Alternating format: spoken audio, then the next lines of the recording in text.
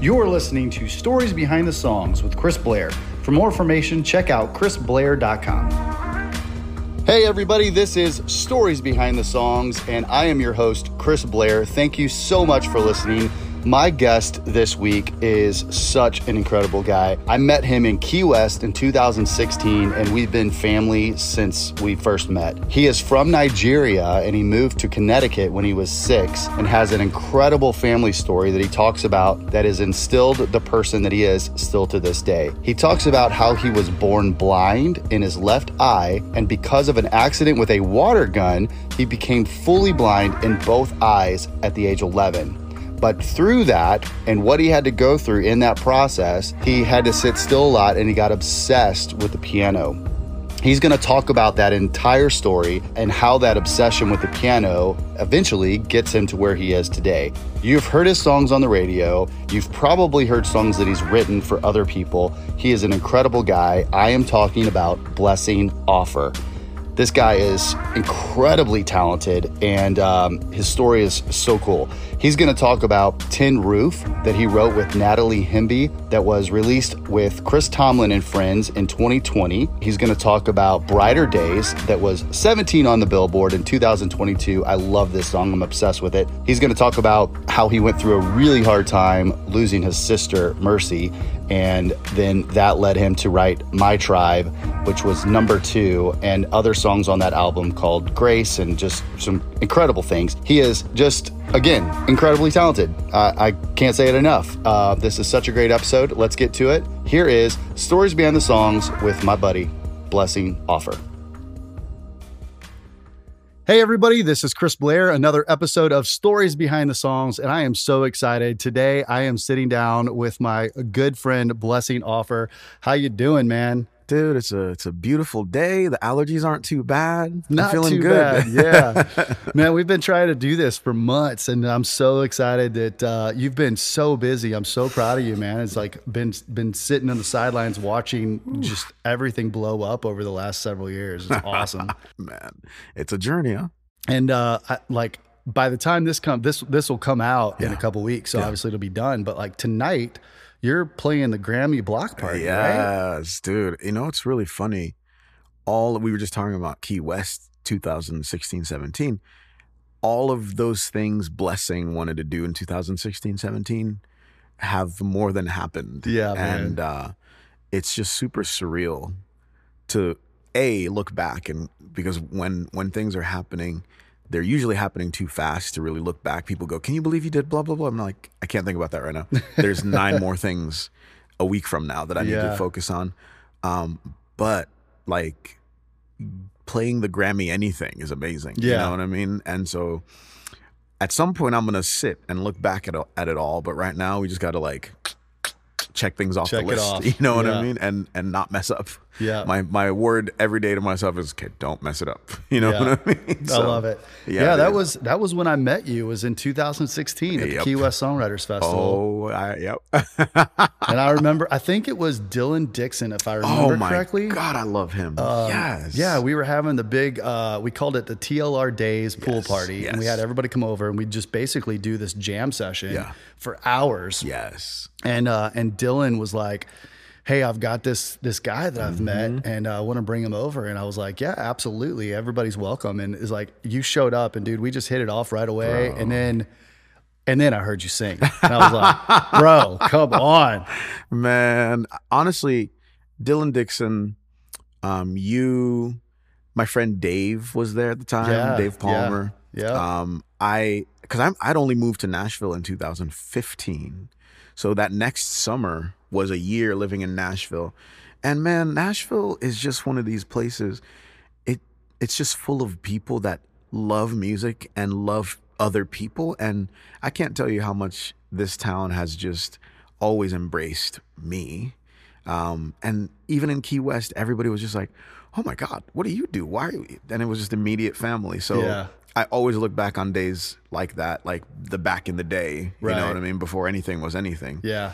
And there was still, even then, just joy, you know what I mean? And people just happy to be there, you know? And that's how you know you're in the right place. It's so true, man. This town is like, In a minute, I want to back up and I want to talk about how you got to Nashville. But yeah, just to that point, it's just that is one of the first things that I recognized when I first moved here. You know, not that, you know, I didn't have great people where I grew up, but it was just something different, magical about Nashville. And you like, everybody is nice. Everybody says hi. Everybody's like, they're not out to like compete with you. Correct. You know, or they, if they are, it's like a friendly competition, right? It's I mean, we can all win. Yeah. And it's not like, you know, listen, they want the number one. Yeah. You know? But then like afterward, you go to lunch. You know? Exactly. And it's awesome. Yeah. It's awesome. All right. So let's go back and just quickly tell the story. And I mean, we've known each other for a long time, and I've heard a lot of your story. So I'll kind of tee it up. But like I tell all my guests, like, pretend I don't know anything. Perfect. Because I want to share with you've got such a beautiful story and I want to share it. So from Nigeria, you moved over to Connecticut when I was 6. Yeah. So walk me through all of that. So youngest of 6 kids, 2 parents. My dad was and is just one of the most amazing people I've ever known. My mom, same. You know, they owned businesses back home, just worked really, really hard. And it's funny because the life we lived, when I tell people about it now, it sounds crazy, but like we were that family where someone could knock on the door and be like, hey, I don't have any food. And we'd be like, oh, well, come on in. There's food. Come eat. And if someone didn't have somewhere to stay, they would, you know, they'd say, hey, something just told me to come here. And so my dad lived and walked out his faith in a way that was just so authentic that it was all I ever knew, and I was just used to it. But it wasn't like a bombastic, showy, loud thing. It was what it was, you know? And he'd tell us these casual stories about like, you know, people being shocked when he gave them money back from a construction project that was under budget. And he'd bring the money back and they'd be like, why are you doing this? And he'd say, well, you paid me X. I paid my guys Y. Cost of, you know, material was this, and you have this left over. And they were like, yeah, but everybody would just keep that. And he said, well, that's not mine. You know what I mean? And that was shocking in a third world country where like bribes and all this stuff is very commonplace. So I got to watch that as a kid. And, you know, when you're 6, 5, 4, you barely understand anything, but I heard the stories and they live in my brain, you know? So my uncle was a big soccer star back in the day. So he came here to play soccer. He played internationally. He played for a bunch of colleges here, and he pivoted from that to school as Nigerian immigrants and immigrants in general usually do. Got a bunch of degrees and is a lawyer now. And so when I was 6, he was like, hey, I want Blessing to come with. I want him to come to America. I'm going to bring him here. Because I was born blind in my left eye from congenital glaucoma. So we came to the States when I was 6 to treat the right eye, which had vision, a lot of vision. Yeah. So we wanted to come, A, stabilize it, and B, just go to school and generally do what we couldn't do in Nigeria. For me, for someone who was blind or low vision at that point, which is like get really good education, because back home they were like, I think Blessing's mentally challenged. You know what I mean? Like their assumption, because I couldn't see the board, was that I was mentally, which is ridiculous. Yeah. But we came here and I did school, went to Yale. So literally just like happened to move next to the best hospital in the world. Grew up right outside of New Haven, Connecticut, Hamden. Hey, went to Yale. They stabilized the vision, right? And then when I was 11-ish, I got shot in the good eye with a water gun, and it detached the back of my retina. So like all that surgery they did to like piece the eye together and like keep it functioning, a super soaker just like scrambled within 24 hours, you know what I mean? And right around that time, we got a piano at the house. And so as one thing was happening, the other thing was happening. And I'd already kind of been playing piano, being musical, but also as a kid, you're like running around, you know what I mean? Yeah. And so with this big old accident, they went and reattached the retina and they were doing all this stuff that just required me to sit still. So in that sitting still, they were like, hey, you can't, if you jostle this, very fragile eye that we're trying to hold together, you're going to make it worse. So like the best thing ironically to do was just sit and play piano. And so I got obsessed with the piano, and that obsession is why we're here right now. So that's kind of the beginning of it. Yeah. So then how, through that process, when and how did you figure out, okay, I'm going to leave Connecticut and I'm going to get to Nashville? So at some point, I started telling people I'm going to be a singer-songwriter, because even at 9, 10, 11, 12, I loved music. And I remember the first time I had the conscious thought of I want to do music, I was 7. And I was in the back seat of my babysitter's car, and I can't remember the song, but something about it. I remember literally looking out the window. Her name was Miss May. She had just gotten her nails done. And I was looking out of the window, and she was like, oh man, I hope these nails dry. And I wish I could remember the music, but I went, whatever I just heard, I want to do. And that was the first conscious thought that I can remember of like music, right? But as a 7-year-old would, you like let it go because you want McDonald's or something, like, Yeah. So, but right around when the piano came in, I was like, man, I really want to play piano and write songs. And so then I started telling people I'm going to be a singer-songwriter. I really meant it, but of course kids say a lot of things. Kids want to be like robots, you know what I mean? Yeah. So, to whatever extent anyone believed a 12-year-old. And so I started writing songs. Quite terrible at first, if I do say so myself. And then I had this mentor named Eric Brown. And Eric had done a lot of performing, done a lot of stuff in New York. So he knew music. And I remember I was like, Eric, I want help. I want you to help me with this. He goes, do you really want to do this professionally? And I was like, yeah. And he goes, okay, I'm going to judge you like a professional. I said, okay, great.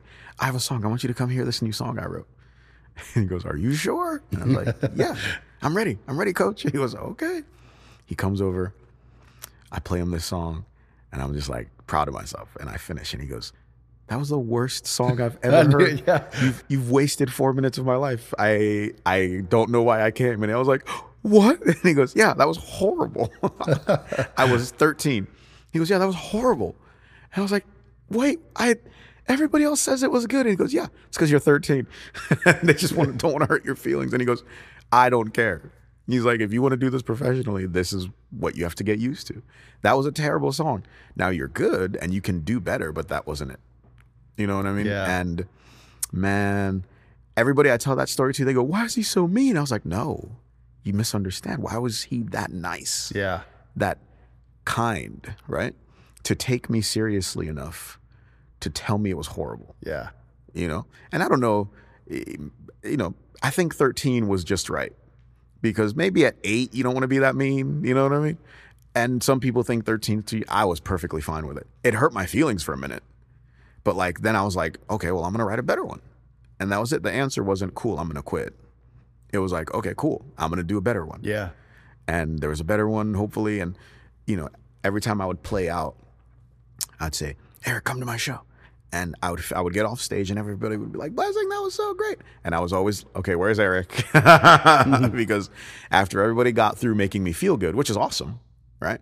I'd go, okay, Eric, how was it? And he'd be like, yeah, it was all right. And I'd say, okay. And that was a good estimation of where I was. Yeah.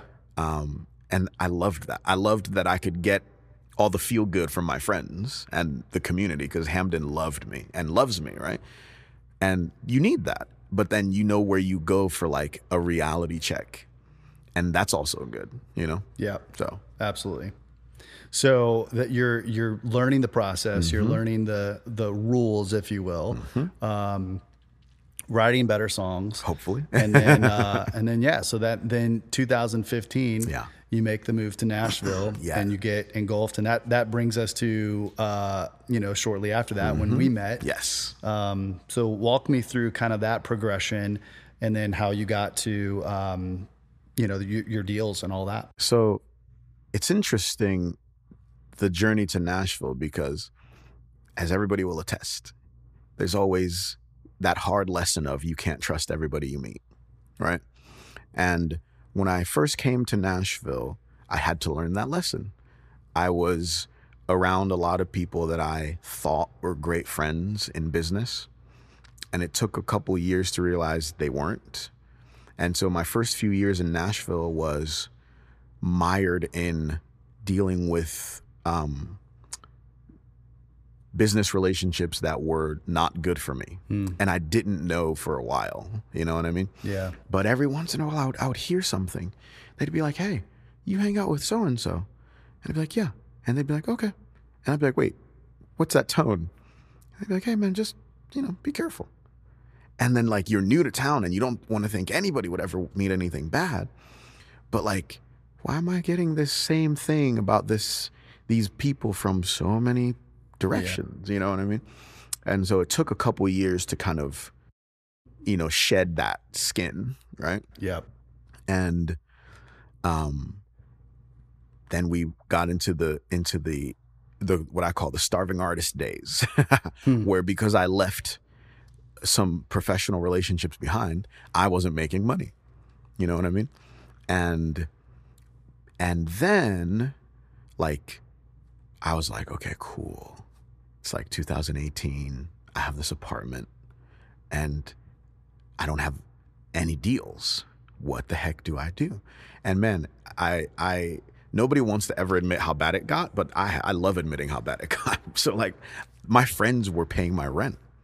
Like at least half that year, my friends would pay my rent. I'd call my friend Tammy in particular. I always talk about Tammy. I'd say, Tammy, I need your credit card. I need your credit card.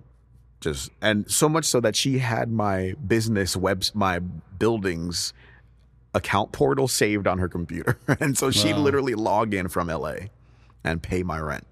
And I mean, I've paid her back, but like, that's a lot of trust. Yeah. And so it's people like that, in all facets of life that get you to where you're going. Because in 2018, I mean, you'd hear me play and you'd go, oh, he's really good. But there wasn't I didn't know when the good stuff would happen. I was just like, I just know music is the answer. And I don't know how that happens, but it is, you know what I mean? And so I needed friends that would stand by me and go, yeah, you're right. You are good and it will happen. And so much so, here's a bunch of money, you know what I mean? And the fun stuff didn't really start happening till, I'm going to give Joe Fisher a shout out. This guy named Joe Fisher, wonderful guy. And Joe put me in my first room that started everything. And that was with Natalie Hemby. Friend to the room, Natalie Hemby. Yeah. Queen. And it was after I'd left the environment that I shouldn't have been in, so I left that situation, and about a year later, fall of 2018, I had a session with Natalie, and that's when I wrote Tin Roof. And Tin Roof is a song of mine that it has this like cottage fan base. I'm obsessed. You know what I mean? I love that song. And so you did that with Chris Tomlin. Yes, Yeah. exactly. And I wrote it, and it came out with Chris on a Chris Tomlin and Friends record. And that's a funny story because Tin Roof got sent to Universal, and immediately everybody was like, what is this song? And a couple artists have almost put it out, so much so that there are a couple work tapes floating around of some cool people singing it. You know what I mean? Yeah. And fast forward to meeting Chris, and he goes, hey, I heard this song of yours. I want to put it on this Chris Tomlin and Friends record. And like, I told him, I was like, hey man, A, yes. And B, like, I don't know if being a Christian artist was at the top of my list of things to do. Like, I just love songs. I'm a Christian. I love songs. And I just loved writing songs, and I write different songs, and I write love songs, and I write hope songs, and I write pain songs. And I said, Christian music just feels like all they want to do is tell you how low the valley is, whatever that means, and then immediately tell you, but it's going to be fun. I was like, it doesn't feel very honest. It just feels like gloss. You know what I mean? And I said, if you want to put out Tin Roof, I got to tell you, it's a real song. And he goes, dude, I want to, like, he believed in it. And then he brought me to Universal. And again, I was like, I'm going to, you're not supposed to, you're not supposed to like sell yourself short at a job interview. But I was like, guys, because capital CMG. I was like, guys, again, Christian artist, I don't want to be a worship leader. So if that's what you guys are looking for, I'm not the guy. You know what I mean? Yeah. There's a voice in my head going, shut up, just get the deal. You know what I mean? But like, you got to be authentic. Yeah. So I was like, I don't know if worship leader. And they go, we don't want you to be a worship leader. We want you to be yourself. And man. And this was? Capital. Okay. Yeah. And that's what you want. You want people that just believe in what you do. Yeah. And they believe and believed then and believe now. And they've just been the greatest partners ever, and that's where we are, This episode is brought to you by Sennheiser microphones. When we first started this podcast, we were using some older microphones, and Sennheiser came in and sponsored us and gave us some MK4s and 914s. And I mean, I'm telling you, it's made all of the difference in the world. We love these microphones. We use them at the listening room as well. And I just can't say enough great things about them. Go check out Sennheiser.com. If you are into music in any way, their microphones are hands down the best on the planet. Go check them out, Sennheiser.com. And thank you, Sennheiser, for the support and the sponsorship. We love y'all. Man, so yeah, that happens. And then that's around 2022, is that right? Yeah. Something like that? Yeah. The Chris Tomlin and Friends record came out in 2020, actually. 20, okay. July. That's when that came out. I signed my deal. Brighter Days was 22. Yes, exactly. Yeah, okay. So I signed my deal later that year. And it's funny because it was mid-pandemic, right? Yeah. And I have friends who got deals at the beginning of pandemic, like February-ish, and lost their deals. And I signed my deal October of 2020, and it was pandemic enough that we'd all been used to it, and like people could see that there was an end to it.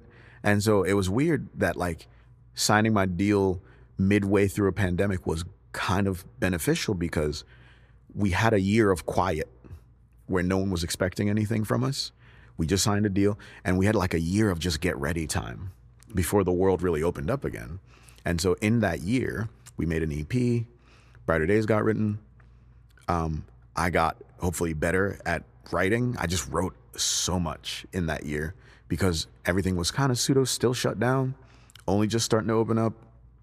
And it was just a good time to hit pause, right? I mean, everything hit pause. Yeah. But like, we just had get ready time. And as things started opening up again, Brighter Days was just like that song that people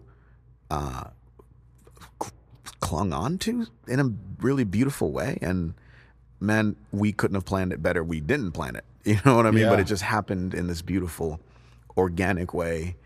And here we are, That song, another song I'm obsessed with, ends up going to 17 on Billboard. Yep. And just such a great song. Emerson, my daughter, who is with us today, sitting in the room, she is a huge fan. I'm going to embarrass her a little bit. She's a huge fan, and she loves that song. She was singing it like all morning, knowing that you were coming. Emerson, here, do you want to sing it for us? No. There's gonna be. Come on. She's like, please stop. Yeah. But yeah, man, that was such the great traction that was happening right then. And just song after song, and you started touring and doing all this stuff. Touring. Like, so, kind of walk me through, like, what was that like when you know, like, you're going from, actually, let me take a step back, because I want to make a point, and I'm sure, like, I know your heart, and I'm sure that you've thought of it in this way, but just as you were telling your story, it just was hitting me that, like, kind of full circle, growing up, watching your dad open the door for people who didn't have money, couldn't eat, needed a place to stay or whatever. And then you find yourself in that exact situation. Absolutely. And here are the friends. Yeah. And like, I think that's just such a testament to, like, who you are and how you grew up in your heart, that people are like, they just want to help you. They love you. And the fact that you talked about Tammy, right? Yeah, Tammy. That's my sister. I love her. Yeah, and you're like, you paid her back. Yeah. Where that hit me too, because there's so many people that probably would have been very, very gracious in those situations, but maybe wouldn't have thought to, like, pay them back. Yeah. Like, just, hey, thank you for the help. Yes. So yeah, you go through all of that, success starts happening, you take care of these people that helped you through those hard times. And then that transition that really was within just a few years, that now all of a sudden you're out playing these huge shows and everybody's singing the songs back to you. Bro, like, it's the most mind-blowing thing. We're playing Red Rocks. I played Red Rocks for the first time with Chris. Yeah. Last May. Maybe 2 Mays ago, but I'm going back in August with a bunch of people, and I heard people sing Brighter Days, and I was like, oh my God. It was one of my first, like, oh, it's happening moments, you know what I mean? And it's just like, it makes me emotional just to think about it. So it's... Do you know, when is that show? August 1st, I believe. August 1st. Yes, okay. Yeah. And it's one of those, this whole thing is surreal because I have friends that are, they call Nashville a 10-year town. Yeah. And I came in 15 and all of this started happening in 20. So I'm blessed to have cut it down in half. Yeah. But I have friends, that are still grinding away at it. And it's not for any reason. It's not because they're not good enough. It's just like, if you love this thing, this music thing, you have to wake up and still love it no matter what is or isn't happening. And that's just the trick to it. Otherwise, you'll be really miserable. Because I remember going, how come this is happening for so-and-so? It's not happening for me. And blah, blah, blah. And it's like, man, you have to remove, like, results from the equation. Like, you just have to say, I love this job and I'm going to do this job. And as long as I can do it, that's all. The doing it is the joy. Everything else is icing. You know what I mean? And if you're thinking of it any other way, you're going to really hurt yourself. Yeah. It's so good, man. Yeah. Such great advice. Hey. Kind of stopped me in my tracks just thinking about that. Yeah. Yeah. Well, let's talk about, like, I want to dive into lyrically, some songs, and if you're okay with it, of course. One of the great stories, and I know it was a very painful time for you, but I want to talk about Mercy. Yeah. Oh, my sister. Yes. Yeah. Yeah. Can you walk me through that? Man. So coming from Nigeria, you learn a few things. And if y'all ever, you've been to India. Yeah. It's amazing how happy people are in third world countries. Mm-hmm. You know what I mean? It's amazing because they are happier than they should be considering where they are. Right. And I tell people that the beauty of coming from a third world country is that you quickly learn that your happiness, your joy, is not dependent on your physical circumstances. It can't be. Because if that was true, you'd go to those places and everybody would be miserable. Now, they might be hungry, they might be sick, they might be a lot of things, but they're happy, And coming here, which I love this place beyond, you know what I mean? Huge fan of America. Yay. You know what I mean? Like, just, can't say enough. And, not but, and what you get to learn in a wealthy place is that we almost do the opposite. We tie our happiness to physical things. And thus, a lot of us are miserable, because if you tie your happiness to anything external, you will always be disappointed. And so it's, my sister was perfectly fine. You know what I mean? She didn't die of anything, like it wasn't cancer or anything. She had a stomach, for like a year, she was like, my stomach just hurts. You know what I mean? She had issues digesting and this, that, and the other thing. So if it was in America, you'd be like, well, listen, we'll go see the gastroenterologist, and they'll, like, if it's an ulcer, they'll whatever, and then you'll be good, right? That's all it would have been here. But back home, in that third world situation, the medical, lack of medical know-how, or just like whatever the system is there. My brother always says, if you want to stay healthy in Nigeria, if you're sick, don't go to the doctors, because they will find some way to make you sicker. You know what I mean? So she goes to the doctors, and just for a year, they could do nothing, or like just whatever they were prescribing wasn't working. We think here, our doctor friends here just think she probably had an ulcer that eventually made her body septic. You know what I mean? And it's such a simple thing. But right around New Year's, this last New Year's, Christmas, she was cool. She like called my parents, everybody talked. And then the 27th, it went downhill real fast. And then she passed. And man, that was like a gut punch, because everything's going great. And like, I'm about to go home for the first time this fall. And I had in my mind this picture, right? The picture of everybody back together again, right? And we can't have that the same way I thought we could. And that's really sad. And it's, beyond. It's like, yeah, so there is just, again, that awareness that life is a very fragile thing. And where I'm from, you quickly learn to base your joy on things that are deeper than what car you're driving, whether you have food in that moment. Yeah. You know what I mean? And that's, if anybody hearing my voice right now has not been to a third world country, you should go. Yeah. Which sounds counterintuitive, but you should go, because it'll give you perspective real quick. Yeah, we went to India, and I've also been to South Africa. And so you know what I'm talking about. Yeah, I know exactly what you're talking about. Yeah. And it's so like, yeah, I mean, I literally saw these kids and these families with tarps, like,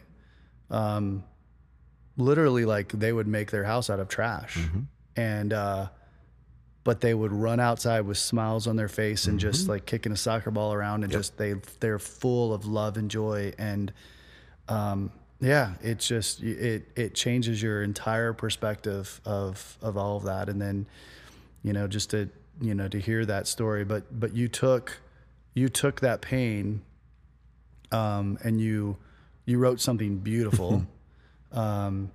So, did that song just kind of pour out? Like how did that come? It's funny. Believe I wrote, weirdly enough, for other people. I was like, I want other people to do this. Yeah. Right? And then it turned out it was for me. Right. And there's a line in that song that says, what if you know something I don't? Yeah. What if you will something I won't? Right? If you don't give me what I want, but you give me what I need, is that enough to believe? And it's more just like this internal questioning. You just gotta interrogate yourself sometimes. Like, what am I really about? Yeah. Right. And I don't think we interrogate ourselves enough. I think we like to interrogate other people and yell at other people, and but seldom do we sit in front of our own mirror and like really dig in for see what's in there. Because the answer to that question for me is not always easy. But it's always been, yeah, I will, but I hate it. You know what I mean? Like, I'll believe, but I don't like it. And that's okay. You don't have to like it. You know what I mean? But like, a lot of people will just like do this surface thing.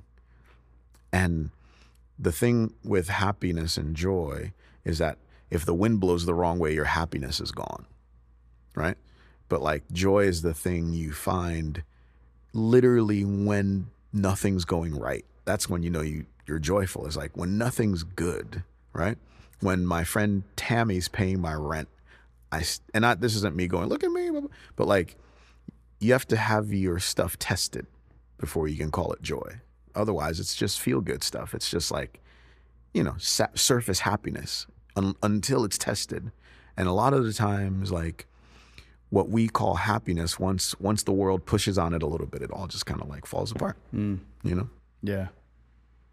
Dude, I love you so much. I love you too, bro. This is, man, this is so fulfilling. I love it. I've, been able to know your story for so many years, but just, walking through it again, and it's been too long, man. Yeah, dude, this is awesome. I'm glad we did this in person, not over Zoom. Exactly. Yeah. It wouldn't have been the same. No, it's never the same. All right. Well, let's talk, pick another song. I don't know. You pick. Okay. You know what? Okay. Let me see. I love so you guys, you get the record, My Tribe. It came out January 13th. Yep. Let's pick, there's a song on there called Grace. It's this dichotomy. So Grace is, I don't even know how to describe it. It's a forgiveness song, right? The chorus says, but how much grace can take, I'm not even sure. Look at these mistakes. And I'm sorry, how much grace can take, I don't even know. Look at these mistakes, but where else can I go? How much grace can take, I'm not even sure. But all I have is faith while I'm knocking on her door. I'm screaming, grace, just one more chance, right? So everybody goes, is that about a girl or is that about God? And I'm like, yes. Like, yes. Because everybody wants these like simple answers that, especially in the CCM world, right? They'll be like, they want me to go, oh, it's about God, don't worry. Whew, okay, good. I thought you were singing about a girl for a minute. It's like, what if I am? Like, what's the problem? Yeah. People that are Christians don't have relationships. You know what I mean? Like, you're just people. And that's kind of been a big thing of mine is like, art is about wrestling with a thought. It's not about me giving you all the answers you want so you feel safe. It's about me making something that makes your heart churn a little bit. And if I said to you, yeah, this song is it's about my relationship with God, and you'd be like, okay, cool. You'd be comfy. You'd feel good about it, or if that's kind of the genre you like. But if I said to you it's about a girl, does it invalidate the song or the feeling somehow? And it shouldn't. So I wrote this song that like sits on the edge as far as I say her, right? But am I personifying grace or am I talking about a girl? And I don't give that answer. I just like you to sit with it. So you guys should check that out. Yeah. Great song. Great album. Thanks, bro. Yeah. It's on repeat. Yeah. Man. So what's coming out next? What's next for you? Other than Red Rock that I might be Bro, at that show. You should come. So let me see. We have tonight we do the Grammy thing. I'm in Florida for this radio conference. Honestly, I go to LA for 6 weeks. Yeah. From mid-June to the end of July. And that's just writing. We do a bunch of festivals in that time. But I'm excited about LA because it's like a little vacation, but it's also just like me starting to conceive of record number 2. You know what I mean? And after LA, there's a lot of stuff in August. I don't know if we've announced any of it yet, so I can't say it. Okay. But there's a lot of stuff in August. I'm supposed to be going to Nigeria in September. Yeah, your tour manager sitting over there. He just lifted his head up like, hey. Shut up. There's a lot of stuff. And lest I get in trouble. But it's going to be fun, man. The rest of the year is going to be a lot of fun. And man, I'm so grateful. And I never forget to say to anybody who's hearing this right now, who's still in the 2018 friends are paying your rent phase, it's worth sticking it out. It's fun, right? And I heard something really cool the other day. Someone said to me, the best thing you can do is quit. And that sounds counterintuitive, but check this out. If you're in that moment where your friends need to pay your rent and you're not happy, quit. And I mean that. And I don't mean that because you shouldn't stick to things. I mean it because if getting up and playing your instrument doesn't make you happy, then a world tour won't either. So if you are in that hard time and getting up and playing your instrument, writing your song and doing your craft isn't bringing you joy, don't do it. Just quit. Because you're nothing, like, it doesn't really change your heart. I was happy then, I'm happy now. I'll be happy no matter what. You know what I mean? But if I wasn't happy then now wouldn't have made me happier. Does that make sense? Yeah, totally. So the best thing you can do for yourself is quit. Yeah. You know what I mean? And when I first heard that, I was like, wait, that's literally the opposite of everything everybody says. Yeah. But it's the truest thing ever. Like, when it's the baddest, when it's the lowest, when it's the worst, if you're not happy, you're doing the wrong thing. Yeah. Yeah. Yeah. Anytime I'm low, I mean, that is where I'm the happiest. I sit down in front of the piano or I pick up my guitar. Yep. And yet you're still and it's just, like, and I don't even perform anymore. I still write a lot, but like, it's just, it's so true because everything can go away when my fingers start moving on those keys, and it's just like, just peaceful and happiness. Yes. And, especially in this industry, that's like, whatever you choose to do for a living, right? You can, you go to work and you can make money. Yep. You go to work and you can make money when someone says that they're going to pay you. Yep. It's like, it's so hard. But yeah, if you're doing it because you absolutely love it and you don't lose that joy and that love, then keep going. Keep going. But if you're doing it for any other reason, quit. Yeah. Quit immediately. Yeah. Do something you love. Yeah. You know what I mean? And there's no shame in it. Like, don't spend 40 years doing something just to turn out you hated it. Right. That's awful. Yeah. So, hey, go be a lawyer. They make a lot of really regular money. You know what I mean? Yeah. And, my uncle is an attorney. I almost became the plan was for me to become a lawyer. Like, I didn't know that. Oh yeah. Like if it was honestly, I remember listening to law lectures with him in the car, and I have a mind. I like the aptitude for it. I could have done it. But,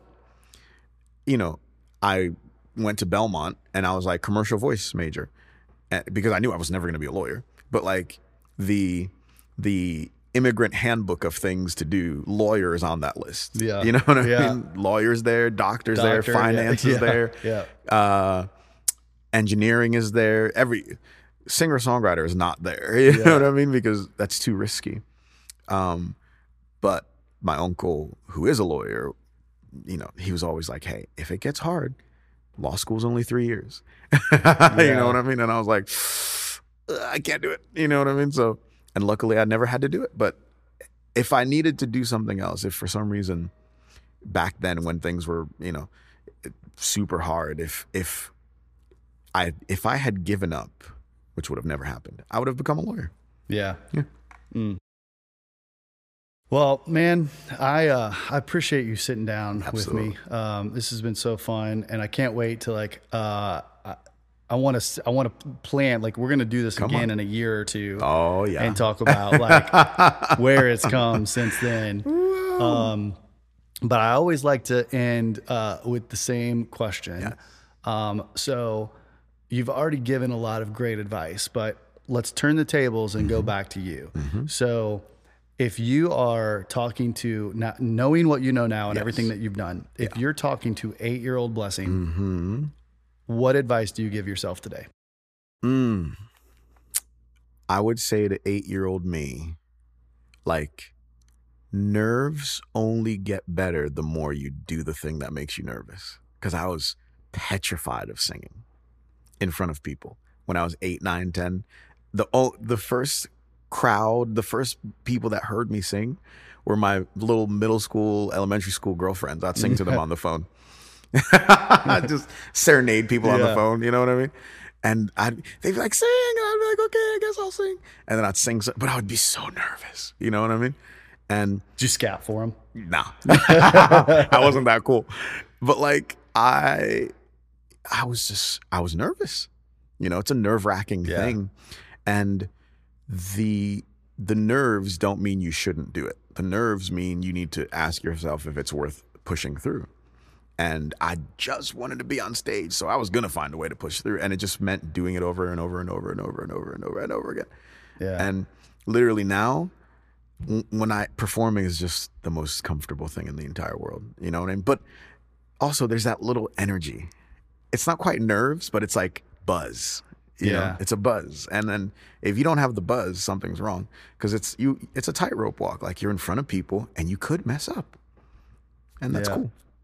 Yeah. Man, great advice. Yeah, man. I love it, dude. Thank you so much for sitting down. Cheers, bro. Yeah. And can't wait to keep watching how things go, man. Thank you, sir. It's going to be awesome. All right, y'all. This is another episode of Stories Behind the Songs. You've been listening to Blessing Offor, and we will see you next time.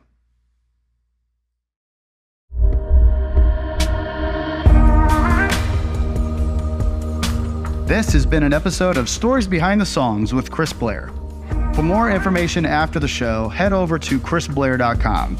That's where you can find information on these episodes, trailer notes, video links, all kinds of great stuff. Also, make sure to leave us a great rating on iTunes, like and follow us on Spotify, YouTube, wherever you listen to podcasts. Leave us a comment, let us know what you think. I really hope that you think this show is awesome, and we really appreciate the love and support. I promise to keep gathering great content and continuing to sit down with more amazing songwriters and artists as we grow. Thanks so much for listening. Thanks for the support. We'll see you next time.